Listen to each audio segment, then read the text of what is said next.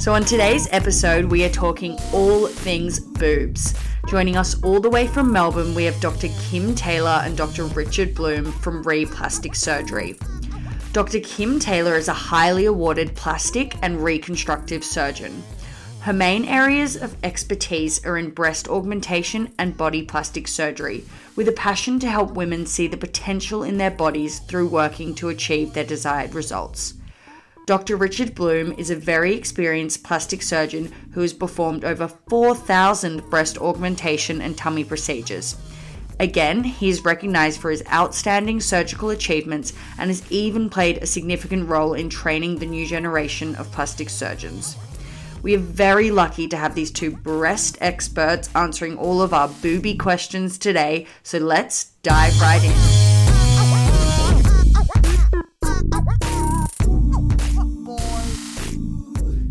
So welcome to Cosmechicks, the number one destination for all things cosmetic enhancement, skincare and beauty.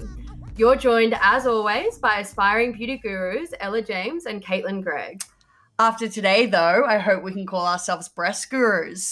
So without giving too much away, a big warm welcome to Dr. Richard Bloom and Dr. Kim Taylor from Re Plastic Surgery in Melbourne. Thank you for joining us.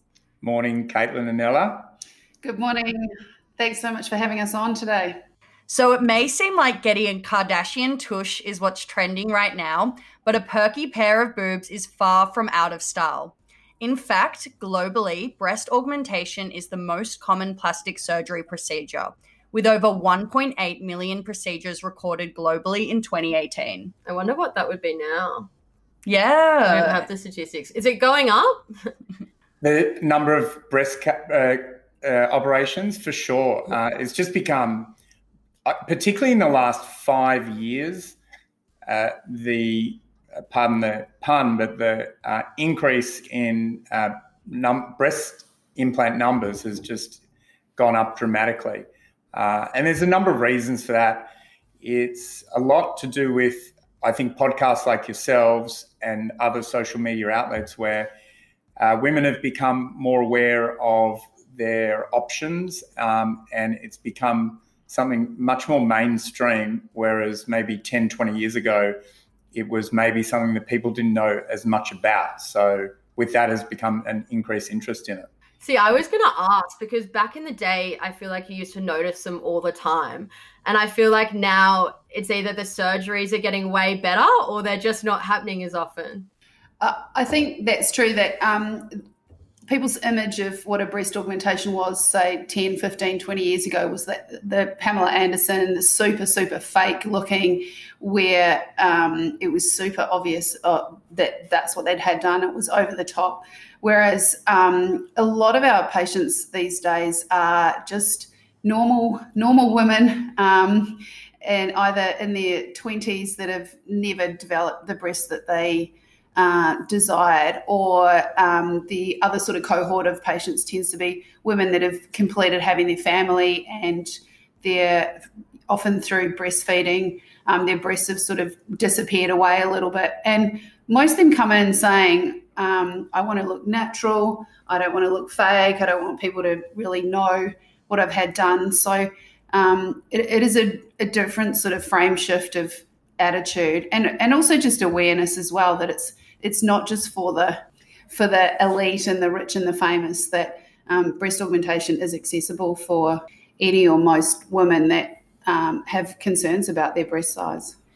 But Ella, I think it's also what you touched on, that our patients are now much more commonly requesting a very natural did she, didn't she look, and that's a very, very common request, that they want to be as big as they can be, but still have people asking the question whether they've actually had breast implants, or more accurately, that they still look natural. Yeah, we were going to ask you as well to explain your beach analogy.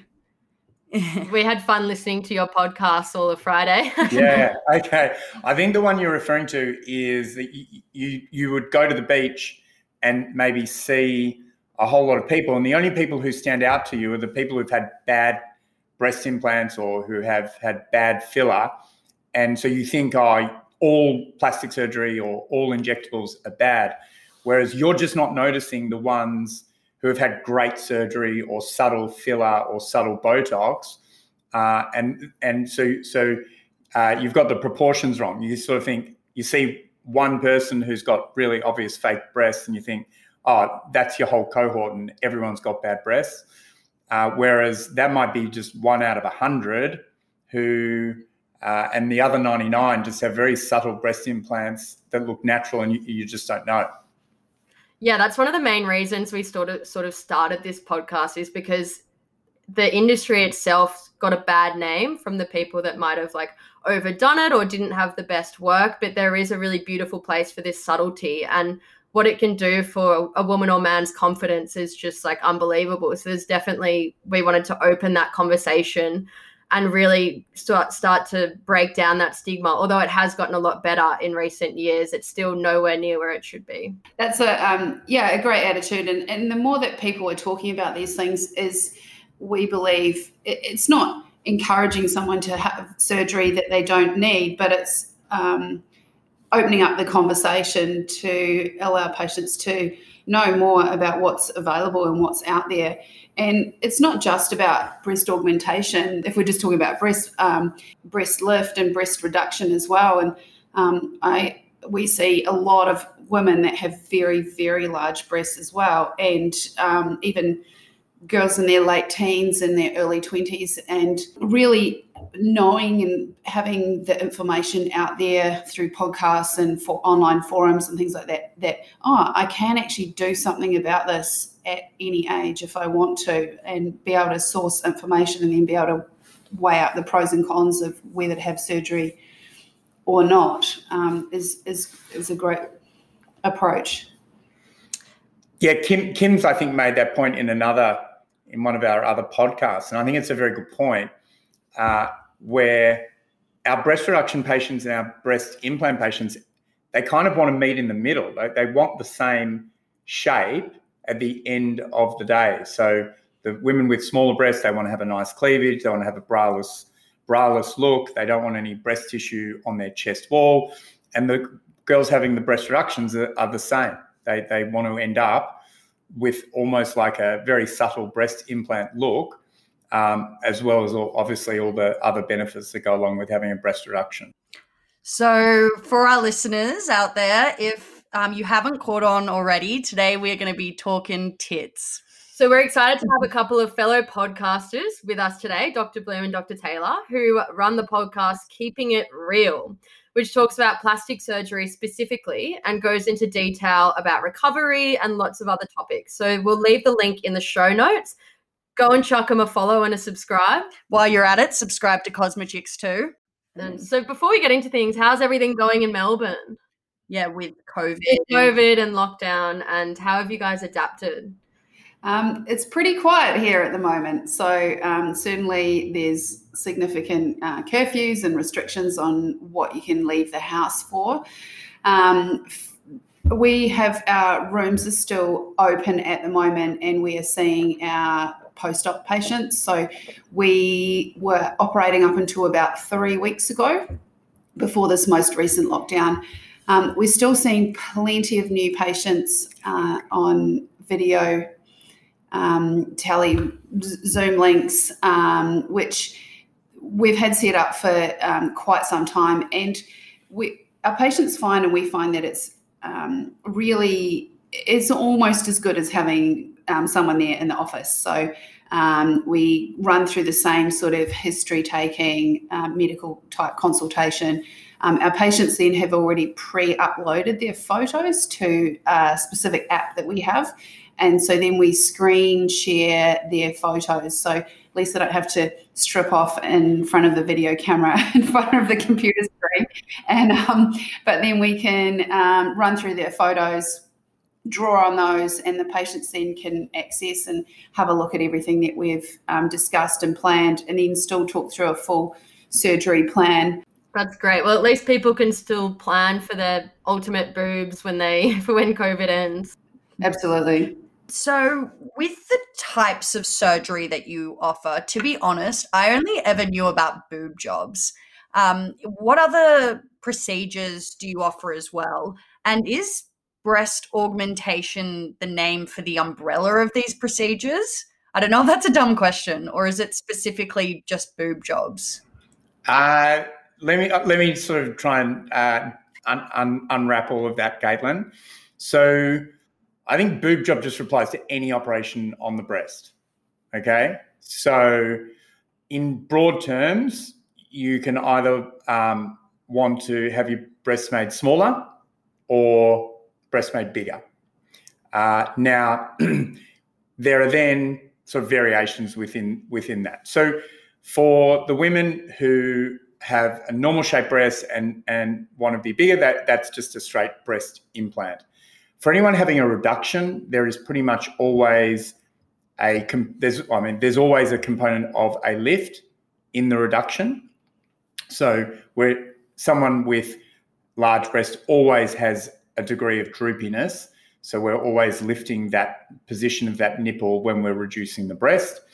And then there are some women who are sort of a little bit in both, where they're maybe a bit deflated and they're droopy and they need a lift and an implant.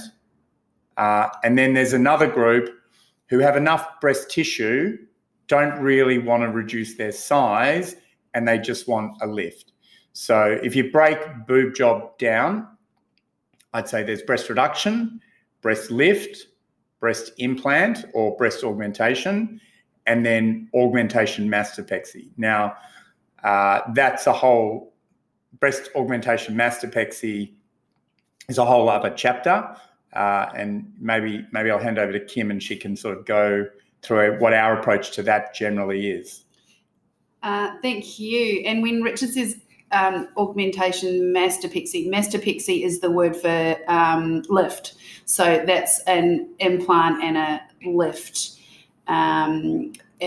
which can be done as one operation or two operations. So there's a lot of discussion and some controversy of what's the best approach to achieving that. So this is for women that essentially have some droop of their breasts and want to be bigger. So generally our approach for those patients is actually to do this as a two-stage operation, which involves having a lift or a mastopexy as a first operation. And essentially the aim of that is then to lift that droopy breast so that it looks like a small breast that's in the right place. Because if you're trying to do that and then put an implant in all in one go, the two operations are sort of working against each other. So the lift is trying to tighten everything, reduce the skin, whereas an implant then is trying to stretch everything back up again. So what we find is that if patients have those two procedures combined into one operation, then there's a very high rate of needing to have a revision, and there's also a much higher rate of complications from that. So if you're going to have wounds that don't heal and there's an implant in there, there's a greater risk of infection or the implant having to come out. So our approach is to do the lift first, let everything heal, let it all settle down, let the scars soften and mature, and then essentially you're just needing to do a breast augmentation or a breast implant on someone that has now, for want of a better word, kind of normal small breasts. Does that make sense? Yeah. And sorry, just to clarify, augmentation means implant. Correct. So if someone comes in and asks for a breast augmentation or wants a breast augmentation, essentially they're talking about wanting to have an implant. But so that term doesn't cover all degree of breast operations, whereas as Richard said before, like if you said boob job, that could kind of mean anything. Generally means going bigger, but it can mean lift or making them smaller as well. Yeah. And your practice specializes in boob jobs and tummies. How many boob jobs do you think you've done between the two of you? It would be in the thousands, Caitlin. We've been doing breast surgery, both of us, since we started. When we started, we did some reconstructive surgery after breast cancer. And then when we started which is 3 years ago, we wanted to have a practice that focused only on aesthetic breast and tummy surgery. So that's all we do really now. So we're doing hundreds every year. And so, over a career, it's in the thousands of cases that we've seen and done. And we thought we'd start by focusing. We'll touch on a few of the few of the topics under the boob job umbrella, but we thought we'd start with implants. So what, in your expert eyes, makes a good enlargement or implant boob job? Yeah, I think that's a great question. And I think it's being impacted a lot by social media and people sharing photos of the boobs that they like. So I think what's evolved with social media is a much clearer picture of what is an ideal breast and what is the breast shape. So by and large today, what a lot of the women want is no breast tissue sitting on the chest wall, which means you can have a braless cleavage. So you not needing a bra to lift the breast up above your fold. It's a nice curve to the lower pole, which is the curve of the breast below the nipple. So that's you'll see people talking about underboob and things like that. That's what that refers to. And then it's a nipple that's sitting sort of just slightly above the most projecting part of the breast. So that's the part of the breast that sort of sticks out from the chest. So the nipple should be just slightly above that and just pointing slightly upwards, maybe 10, 15 degrees. And then it's a nice gentle slope from the nipple up to the collarbone. So just a nice slope, no big bump or fullness there. And then the other two things that we often get asked about is cleavage. So that's on the inside part. So a lot of women want a nice tight cleavage, not as tight as what you can sometimes see in clothes, because some of that's with tape and other things, push-up bras. And then the last thing would be side boobs. So these are all terms that we've become familiar with from watching people on social media and people talking about it. But yeah, underboob, side boob, cleavage, these sorts of things. These are terms that have come from the patients who are having them and them talking about it and really creating their own language that we then interpret as surgeons and work out how we then create that. And when you talk about a braless look, I just wanted to ask your opinion. Do you think it's bad to not wear a bra, like not give yourself that support? Is this after you've had a boob job? Oh, no, just in general, because I don't really wear a bra too often. Okay. I've been told it's not good for your boobs in the long run. No, that's an urban myth, I think. So, so busted. It's totally fine to go without a bra. And the thing is, the women that have very, very large breasts, that have a lot of weight in their breasts, even young girls that I see in their early 20s that say they've worn a bra almost 24/7 since they developed, they still have some droop. So it's purely related to the size of the breast. And so it's certainly not harmful for anyone to go without a bra. And particularly in these isolation and COVID times, like it's been very, very common. And we've seen lots of memes actually about people that are, that's the first thing to go, the bra, at home all day, go without, no problem. Free the titty, save the city. And one thing that came to me when you were sort of talking about what's in at the moment, I know that, I don't know why I'm holding my hands there while I say this, but there used to be that gap here and you could always tell the boob job because there was like they didn't meet in the middle. Is that something that the trends changed, or the surgeons have just gotten more competent at like making them look natural? Ella, it's a bit of a combination. So what you're talking about is the breast implant sliding out to the side, and I think that was more common it is more common with smooth implants. So some surgeons still do like smooth implants, but that is more common, I think, with those implants. And also So it can also be impacted by the pocket that we create. So with the dual plane, we can design the pocket so that it helps to hold the implant in that position where you get that medial cleavage that you were talking about, Ella. And also the top part of the breast is to not have that fake round appearance, again, that people would associate with, for not wanting to name too many names, but Tori Spelling and Victoria Beckham from years ago, by putting the implant under the muscle, that dual plane, that it gives a nice takeoff at the top of the breast and it's smoothed out rather than having the ridge that you see at the top of the implant. And just by the way, Kim in no way is implying that either of those people have had plastic surgery. But if you listen to our latest podcast, we do talk about celebrity plastic surgery. So a bit more on that on our podcast. And how do you choose how does the patient choose the shape or material that they want for their breast implants? We are here to provide guidance with that, and obviously we're the experts and know from taking a history from a patient of what outcomes that they want. So we prefer for patients not to sort of come in the door and say, I want high profile, round, 350 implant. What I prefer to do is that we say, like, what is the outcome? What do you want to look like? What sort of appearance would you like to achieve?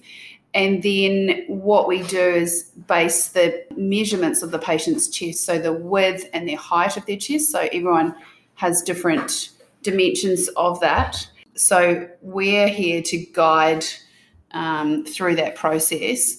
And then it's a combined decision in terms of exact volume of the implant that can be then extrapolated from those other measurements.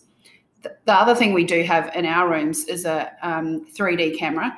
So it's called a Vectra machine. And so we take the patients in there and they get the immediate 3D photo of themselves, and every single implant is in the computer. And so we can choose a selection of implants and actually put them into that patient virtually on the computer and give them a pretty good idea of what the outcome's going to be. We spoke with a patient, Georgie Rafferty, in one of our podcasts, and she said the surgeon she went to also had a 3D imaging system, and that was the point where she was like, I want to have the surgery, because she could see the difference it was going to make actually physically on her body. So yeah, it's a real game changer having that. And we've had one for probably over 5 years, and it's really helpful for patients because they're not looking at someone else's image; they're looking at themselves in 3D with different size implants, and it can really help guide their decision making as to what kind of outcome they're going to achieve. And so, for a starting point of somebody who's thinking about having a boob job, what should they be implants? Implants, I guess. Covers everything though, right? What should they be looking for in a surgeon? So the first thing is to make sure that they're a surgeon. So if you go to the medical board, their website, the AHPRA website, you should be able to look up your surgeon and see what their registration has them listed as, which is an indication of what their training is. So we would be classified as plastic surgeons, which means that we've done all of the training and passed the examinations to be qualified as a surgeon. So that would be the first thing to check. The next thing would be to find a surgeon who it does a lot of the type of surgery that you want. So if it's breast augmentation, then you want to go to someone who does a lot of breast augmentation. I think in years gone by, there was sort of inferred experience. So if you're a trauma surgeon at a major hospital, and then patients would go and see them because, well, if they were good at trauma, then they should be good at breast augmentation. But that was one of the reasons we wanted to focus on that type of surgery here at RE, because it's not the case. You become an expert in the actual operations that you're doing. The other thing, and this has been the big game changer in the last 5 years, is there is a really great opportunity to get to know your surgeon and their work through their website, social media, videos, YouTube, now podcasts, correct? Forums, review sites, Google, all those sorts of channels where people used to talk about doing research, and there wasn't actually any way to do research, whereas women now can actually really get to understand who their surgeon is, what their approach is, speak to other patients. So we have a lot of patients through our Facebook group and also through Instagram contacting they might see someone's post, they direct message them, they ask them exactly what they had done, they ask them how we looked after them, they ask them all about the process, because at the heart of what we've set up here is not just to have an outstanding surgical service, but also to create a great experience for women when they come in, so that they feel like they're being, so that they are being treated, like something very special, and not only just getting a great surgical outcome. And lastly, I'd say to like the surgeon that you've chosen. So even with all those things, and you meet them, and then you might be like, oh, okay, I don't feel quite right. So it's got to feel right. You're going on a journey together. It's not just a simple transaction. There's the surgery, but there's a lot of post-operative care as well. So you want to feel comfortable both with the surgeon and their staff, that if you're going to be ringing up or coming back into the rooms or the office, that you know that you're in the best hands, and that even if things don't go perfectly well, that you're going to be well looked after. And also to look at your surgeon's before and after photos. So you'll see on Instagram, sometimes there's a lot of glamorized shots which aren't necessarily representative of what the actual outcome would be. So both of us have a very massive library of before and after photos, and it would be very, very rare that either of us couldn't find someone who has a similar body type and then has achieved a similar outcome to what you're trying to achieve. So if you've got really droopy breasts and you need a lift and implants, and the surgeon shows you a 21-year-old who's a straightforward breast augmentation, that's not representative of what you can expect that you're going to get from your outcome. So your surgeon, we hear all sorts of excuses when patients come to us having seen other surgeons, that they couldn't show them photos for privacy reasons and all. We get approval from all of our patients. Our patients want to share their photos because they want to help other people. So if someone's not showing you their photos, that's a bit of a red flag. You should be a bit nervous for that. You talked about how the patient sort of goes on a journey with the doctor. Can you explain sort of the process from start to finish? Sure, absolutely. So the first step would be having an initial consultation, and both Richard and I, for initial consultations with patients, we see the patients ourselves. So there are many practices where you don't actually meet the doctor or the surgeon at your first appointment, but for us, we feel that you're choosing us to have surgery with, so we're the ones that you would see separately, whoever you choose to have your consultation with. And so generally a first consultation would be around an hour, and we really go through a medical history and make sure that you're someone that's safe to offer surgery to, and that you're coming in with the right mindset, and that we can achieve the things that you are after. Always recommend to patients, if they've got photos of wish pics or questions, to have all those with them and have them written down. And then we perform an examination, do photos in the 3D imaging if appropriate at that time. And then if everything's like A-OK and patient wants to book surgery, then that's then scheduled and planned. But if they've got other questions, or they want to bring in non-COVID times a loved one to go over anything else again, then they can come for more than one consultation pre-surgery. And then On the surgery day, we always see you before you've had any drugs and wide awake, and do some drawings and marking on you. And then depending on what the surgery is, whether you stay in hospital overnight, and we review you before you go home. And then follow-up is usually for around 4 months. First appointments are usually at 1 week and then 2 weeks, and then that's spaced out afterwards, all going well. Other things we spend a lot of time going through are scar management. So we include a lot of tapes and silicone, and also some laser to scars at the 2 and the 3 month mark. And the one thing that I missed out in the pre as well is that about 2 weeks before your surgery, you come in and have an appointment with our nurse as well to run through other questions, get measured up for garments, and we have what we call our re-care package.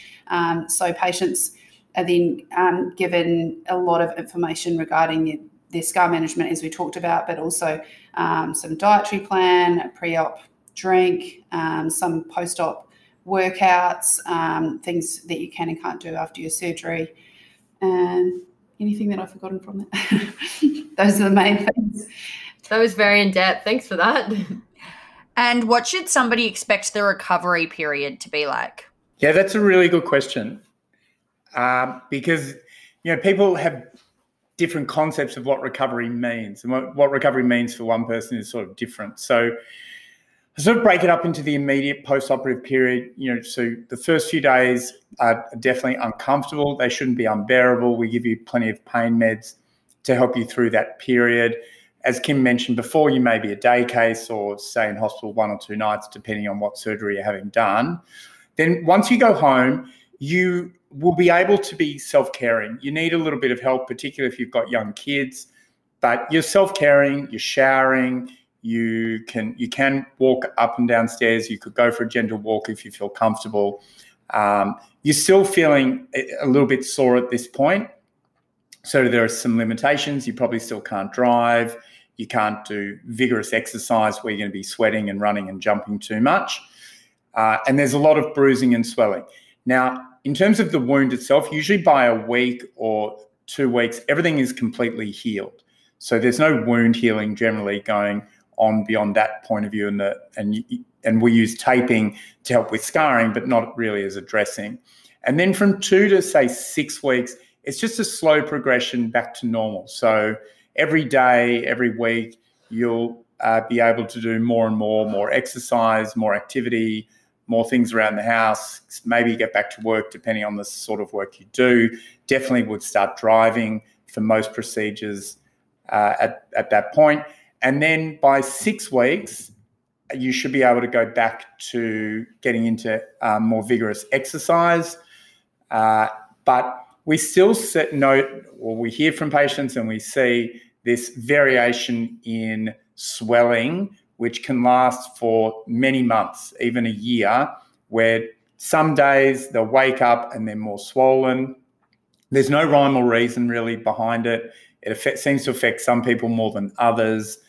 But that just over time, it can be impacted a little bit on how active you are. So if you have a particularly active day, then you might get more swollen that night, and then it just settles down again. So there is that fluctuation, which can really go on for a year or so as all of the blood vessels and lymphatics and everything are reconnecting, and it's all getting back to normal. So in terms of recovery, it's a long-winded answer, but you can depends on which part you're sort of looking at. So in terms of feeling back to normal, probably somewhere between 2 to 6 weeks, but there is this ongoing period of things improving even for 6 or 12 months. Yeah, and would you recommend somebody who hasn't had kids yet to have implants? If they are thinking about having kids, sorry.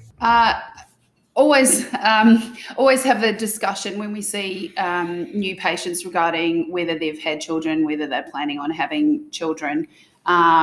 If someone is young and is considering having kids in the future, then sure, it's absolutely fine to have breast implants or breast augmentation. It's not something I'm going to say, I'm going to recommend that you should have this, but there's no great minuses of having implants prior to having children. The implant's not going to impact on their ability to breastfeed. There's certainly no risk in terms of silicone or any of those sort of myths that silicone from the implant will get into breast milk. However, what can change is that breasts do change with pregnancy and breastfeeding, and they will change regardless of the fact of whether someone has implants or not. So it is something to consider, that if they breasts do get very large or very droopy, then the implant generally stays how it is and is fine. But sometimes the breast will then, if it was particularly droopy, may need to have a lift afterwards. And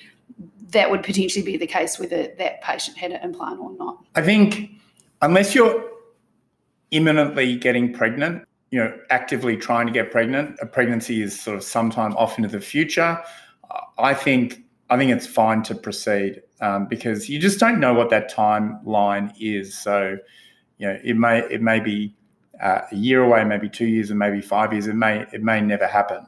I had a patient this week who said she's still thinking of having a child maybe in the next year, and she was asking about breast augmentation. I just said, absolutely no. Like, when you've made a decision that you're not having children anymore, or that you're not actively trying, well, then we can talk about breast implants. But if you're actually considering it now, then, I think you should delay it for all the reasons Kim just talked about. Perfect. And lastly, before we move on to another topic, what are the risks associated with implants?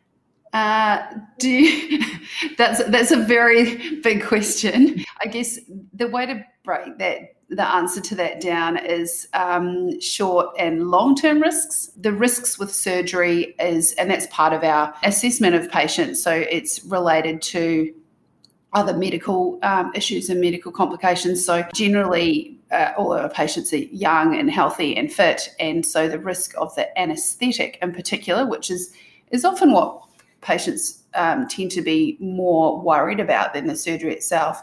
But the risk from the anaesthetic is extraordinarily low, and the commonest things that can go wrong from that is having a bit of a sore throat, feeling a little bit sick afterwards, maybe having some bruising from the drip. But generally, anything more significant than that going on is extremely uncommon. There will be a scar. There's always scars. And I had a discussion with a patient the other day who was trying to tell me that no matter what operation we did, that the scar will disappear as time goes on. And that is 100% not the case. Scars will fade as time goes on, but they don't ever you can't remove a scar, so they become less obvious as time goes on. So you have to be willing to accept having a scar. And for breast augmentation, it's small, it's in the fold, and it's not a significant scar that's really readily seen, but there is something there. And then the other things in the short term is, because it's surgery, bleeding and or infection. So again, those things we proactively do the surgery very carefully, very cautiously to avoid any of those things. But again, it's a small chance, and that's what we're here for, that if there's a problem that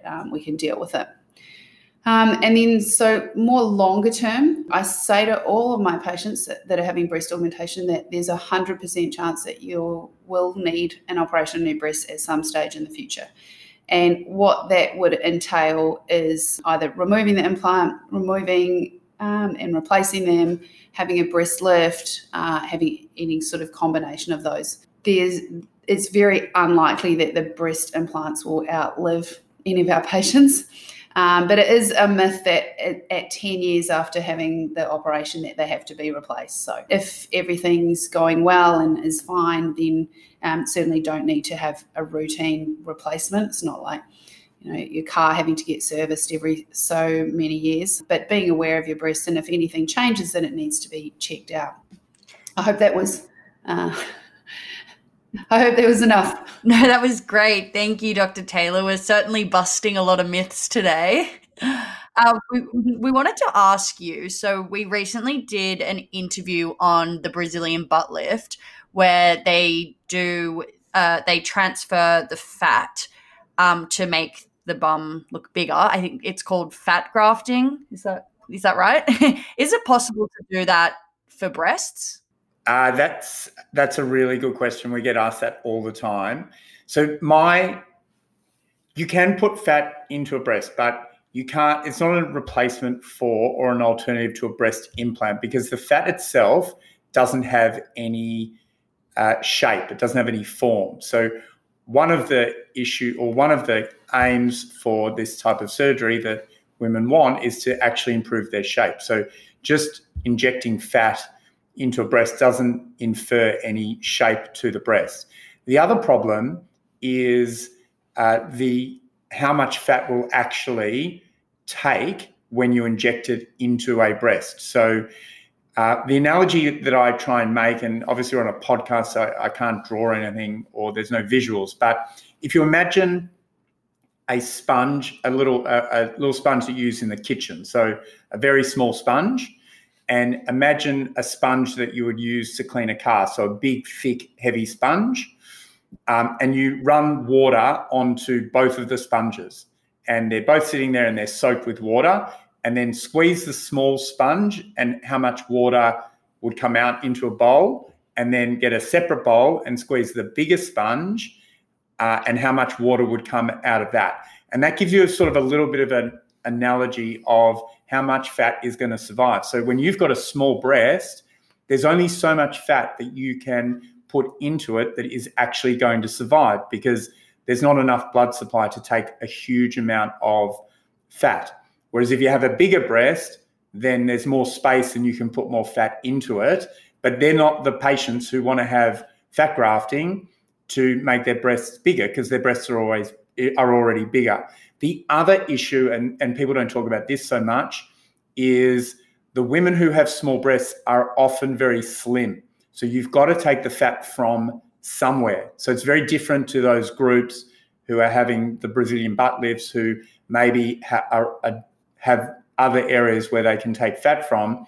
The women we see for breast augmentation, by and large, are quite slim, so they don't have anywhere where you can harvest a huge amount of fat, even if it possibly could work and give you a bigger breast and it all survive in your breast. So that then leads to donor site morbidity, which none of the advocates of fat grafting to the breast ever talk about. But we see it, and it's a very difficult problem. And so what that means is they suck a whole lot of fat out from someone's stomach or their inner thigh or their flank area, and it leaves divots and irregularities in the skin, which are almost impossible to correct. And usually these people need multiple treatments. So it's just not an effective way to enlarge a breast. We definitely use it. We use it in very slim patients using a small amount of fat graft, often in the medial cleavage area, or to correct some asymmetries. We use it sometimes in breast lift patients to give a small amount of fullness, usually in the upper pole. We use it in breast asymmetry cases where you're just trying to put a little bit of extra volume in one small area of the breast. In those cases, it can work well, but as an alternative to breast augmentation, it just does not work. The only positive thing I can say about it is that it at least doesn't have the horrendous death rate that I saw you discussed in your podcast of it's actually less than or it's greater than 1 in 3,000 of people who actually die. So the only positive thing to say about it is that at least 1 in 3,000 women don't die from it. And just one other comment on that is that sometimes clinics tell patients that are going to have that want to have fat grafting to their breasts, go and eat heaps of pizza and put on heaps of weight, so that then we can use that fat to put into your breast. But generally, those patients are still then going to go back to their normal body weight, so their fat will reduce anyhow. So it's a very short-term plan, not a long-term one. That's interesting. So if you were to exercise, you'd can you lose that fat? Oh. How funny. Absolutely. Because it's just like fat on any other part of your body. So if you put on a lot of weight just intentionally to purely have the surgery, and then you have the surgery, it's like, oh, well, my breasts have got a bit bigger, but the rest of me is still a bit bigger and I'm going to go back to my natural weight, then the volume of that will disappear as well. Oh. Another myth busted. Busting him left, right, and center. Yeah, so what I sort of got from that is there is a space for it in with working with implants to sort of improve that natural cleavage look, but you wouldn't recommend doing it purely enlarging the breast with fat. Yeah. It's used as an adjunct to breast augmentation, but it's not used as a substitute to breast augmentation. Fantastic. And could we touch on breast implant illness? I know that's been rather popular sort of in the media and stuff lately, and it's quite interesting. I've read stuff that says both that it could be a psychological thing or that it does exist. There's definitely cases for both. What's your expert opinion on this? Loaded, difficult question to answer. But it's what is described as breast implant illness is often a whole lot of symptoms. There's a list, I think, of about 50 odd symptoms. And many of those kind of things are relatively vague, like tiredness and brittle fingernails and dry hair, and a lot of things that can be put down to many other causes. There's certainly patients out there that believe that from the day they've had their breast implants put in that they don't feel right and they feel unwell with having them. So yeah, for sure, if you're one of those people, then by all means you get your implants out if you want them out. There's not a lot of scientific evidence behind the fact that a silicone breast implant can cause this or any of these specific sort of symptoms. But we don't, if someone comes in and says, oh, this is what I feel like, and I feel like that my implants are causing that, I'm not going to sit there and say, it's all in your head, you're crazy. What I do believe quite strongly, though, is that those people that are saying that it's the capsule around the implant that's the bad part and that every little part of that needs to be removed, I don't believe that that's something that is necessarily causing someone to be sick. So what a capsule around an implant is belief that it's your body's response to having a foreign body in it, and it forms a little scar around the outside of that. And that happens with any kind of foreign body. So if you've got a joint replacement or a pacemaker or anything else like that that's been implanted into the body, and they have silicone parts of them as well, the body will form some degree of scar around that. So no one comes in and says, I've got a knee joint replacement illness because there's silicone in my knee joint replacement. So, and it's hard to then remove something like that because it's a necessary part of their body. We actually had a question in our Facebook group, and it was someone who was thinking about having breast implants, and she was getting a number of blood tests and stuff before just so that she could look out for any markers for breast implant illness. And we said that we'd ask the experts about it, but is there any use in having blood tests? Is there anything you can look out for? Or No, there's absolutely there's no blood test that you can do pre or post to test for that. Great, good to know. Thank you.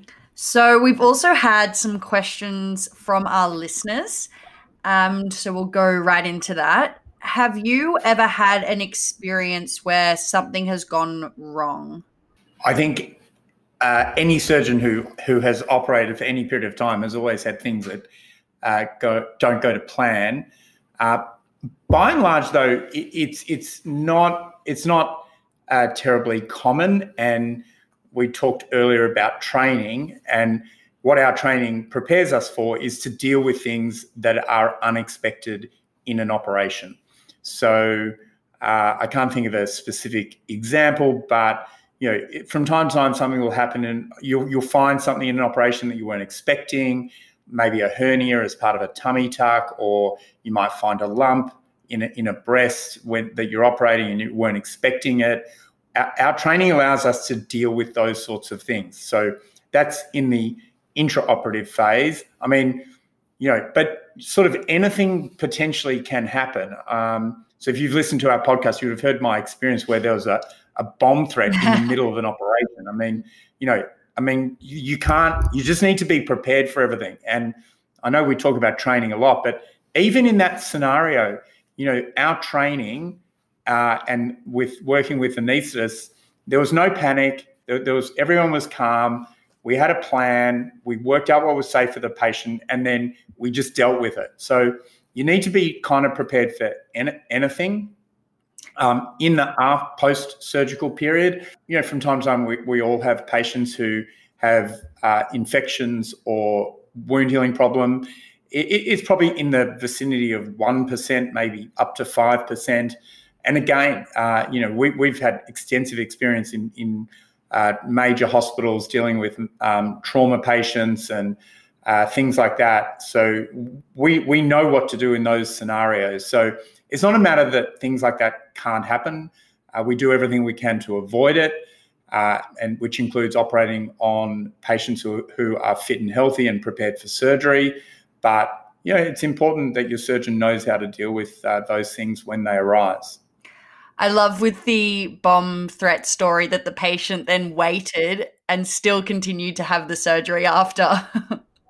Yeah, we woke her up and we explained what was going on, and she said, "Have you done my surgery?" And we told her no. She said, I'm not going home until you've done it.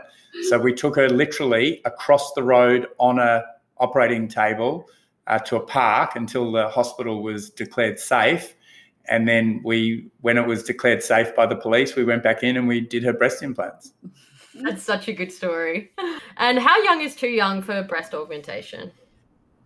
Yeah, good question. That is a good question. So I think below 18, I think is not an age we would offer a breast augmentation. In that sort of maybe 18 to 21, it's always good to make sure that there's some parental support. The medical guidelines kind of make it quite difficult to do this sort of operation on anyone under 18 anyway. So thank you, Dr. Bloom and Dr. Taylor, for joining us today. And for our listeners who want to learn more, where can they find you? Yeah, our website would be a great place to start. So replasticsurgery.com.au. We also have an Instagram page, Replastic Surgery, also a Facebook page. And for those who are really interested in finding out more about the surgery and engaging with our community, please join our Girls Facebook group. We also have our podcast, which you mentioned earlier, Keeping It Real.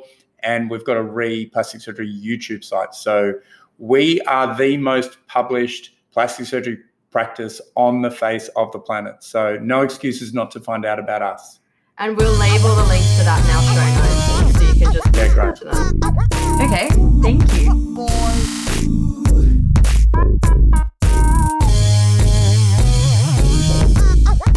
Please be advised that we are not medical practitioners and that some guests may have differing perspectives from ourselves and what our brand stands for.